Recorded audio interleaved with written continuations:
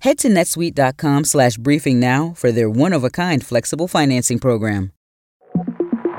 Hello from CNN. I'm Afoma DK with the 5 things you need to know for Friday, January 26th. A federal jury in New York has reached a verdict in the E. Jean Carroll civil defamation trial against former President Donald Trump. Jurors have awarded the former magazine columnist $83.3 million in damages for defamatory statements Trump made when he was president in 2019 about her sexual assault allegations against him. The jury found Trump should pay Carroll $18.3 million in compensatory damages and $65 million in punitive damages. Today's total isn't final until the judge orders Trump to pay those damages, but it's more than 8 times what Carroll asked for in her initial suit. Last May, a separate federal jury awarded Carroll a total of $5 million in damages after they found Trump sexually abused her in a department store dressing room in the 1990s and defamed her in 2022. On Truth Social, Trump called today's decision, quote, absolutely ridiculous, and says he'll appeal both verdicts. Now to a top UN court's ruling about Israel's military campaign and its war with Hamas in Gaza. Here's CNN's Melissa Bell. The UN's top court has ordered Israel to take all measures to prevent genocide in Gaza, stopping short of calling for Israel to suspend its military campaign, but ordering that the country seek to limit the death and destruction that's been caused by that campaign, as well as prevent and punish incitement to genocide and ensure the provision of humanitarian aid to Gaza. South Africa accused Israel of violating international laws on genocide and wanted the court to order Israel to cease fire in Gaza. But a lawyer representing Israel rebutted those claims, arguing that Israeli leadership had not shown, quote, genocidal intent in the wake of Hamas's attacks on October 7th.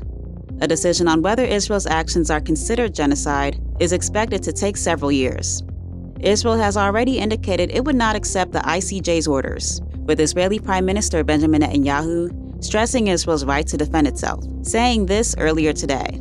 Our war is against Hamas terrorists, not against Palestinian civilians. Longtime National Rifle Association CEO Wayne LaPierre testified today in a civil corruption trial brought by the New York Attorney General.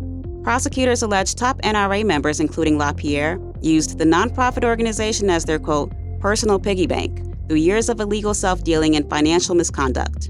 CNN Chief Law Enforcement and Intelligence Analyst John Miller details LaPierre's testimony today about private trips he took with NRA funds. LaPierre was called to answer from the Assistant Attorney General John Connolly. What about the trips to the Bahamas? What about the safaris in Africa? What about the private yachts that were paid for by NRA vendors? Most of his answers were boiled down to yes or no until he was put on the hot seat about why he declared bankruptcy from the NRA. And that got into a testy exchange between he, the prosecutor, and the judge. The Defense Department is continuing to train Ukrainian troops, despite there being no federal money left for Ukraine aid. About 1,500 Ukrainian troops are training in Germany, at the U.S. military's biggest European training base. Smaller groups are also training elsewhere in Germany and in the U.S. The Biden administration is pushing for lawmakers to approve more than $60 billion in aid to Ukraine as part of a supplemental national security package. But the package's fate in Congress remains unclear, amid broader negotiations over the southern border and immigration policies. Up next, how reducing air pollution from shipping may have had an adverse effect on global warming. Hey, welcome back. In 2020, an international shipping body dramatically slashed how much sulfur could be in ships' fuel. But now scientists are wondering if cutting the pollutant might have inadvertently accelerated global warming.